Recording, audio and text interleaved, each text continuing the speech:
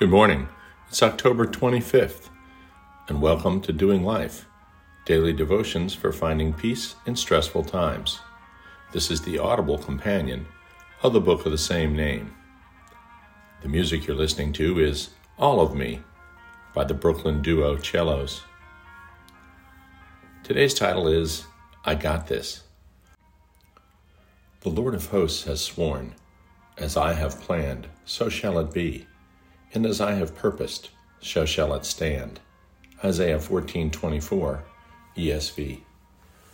34 years ago, I bent down to pick up a sock, and my back, quote, went out, unquote. Any of you who have bad backs understand that the phrase went out is totally inadequate as a descriptor of the paralyzing pain and immobility that drops you to the floor, unable to move, often for hours at a time. I had ruptured my second disc.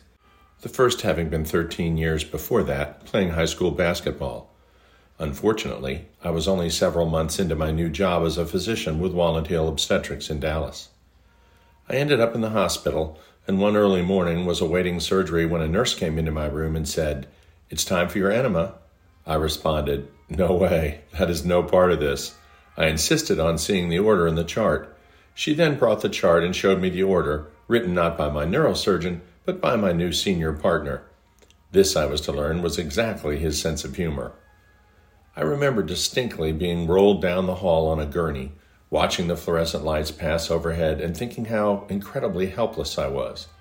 I had absolutely no control over my circumstances. Had the nurse not relented, I may even have had to submit to a most uncomfortable practical joke. Now, as I rumbled down the 6th-floor hallway, I thought to myself, what if they roll me into the elevator shaft and the elevator isn't there? Okay, I might have already had a few pre-op meds. The point I'm trying to make is that feeling like you have no control is an extremely uncomfortable feeling, and purposefully ceding control to another is even worse. When you get on a commercial jet, you cede all control for your safe transit to the crew. When you zip line in Costa Rica or ride up a chairlift in Crested Butte, you are ceding control to the operators and the people that maintain the equipment safely.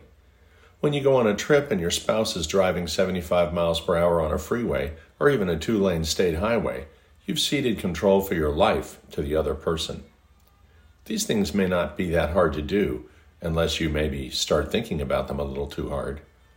When they asked Alan Shepard what it was like to sit on the launch pad on top of a Mercury Redstone rocket, he replied, "How would you feel if you were sitting on top of 100,000 pounds of explosives inside a rocket whose every part was assembled by the lowest bidder?" That's ceding control. Our Lord is sovereign. That means He is in control of the whole shooting match. Yes, He has granted us free will to make our own decisions, to make our own choices, but eventually we learn that trusting in Him is the only decision with a reliable outcome. Proverbs 16:9 and 33. And 19:21. And while it is hard to cede control of our lives to anyone else, it is essential that we recognize our ultimate dependence on our Creator, and that omnipotence and omniscience have real meaning. Psalm 135:6, Isaiah 45:7. The remarkable thing to me is that as difficult as giving up control is for all of us, once you begin to do it on a daily basis, you find it not only easier, but desirable. It works on a physical level when you delegate tasks to others and find it vastly improves your life. And on every level, when you take your worries, your fears, your regrets, your confusion, and lay them at the foot of the Lord. Of course, the clay pot isn't really ceding control to the potter, because the potter had control all along. But it is the recognition that we are not really ultimately in control that brings not fear, but relief. Fear of the Lord, of course, means holding God in awe, not being scared. When we hold God in awe, when we understand His sovereignty, when we feel His reassuring presence and power, then we can give ourselves a break.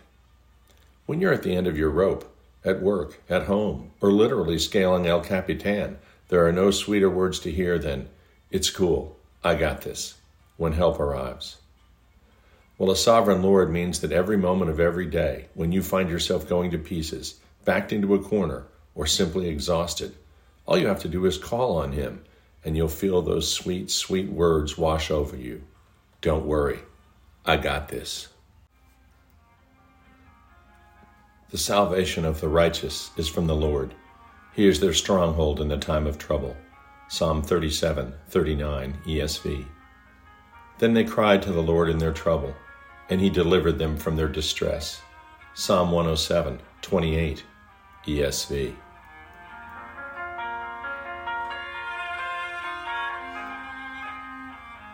Dear Father, all of us have trouble ceding control of aspects of our lives to others. What a blessing that when we learn of your power and love, and recognize you are always available and always in control, our lives take on a peace that we could otherwise never have known. Amen.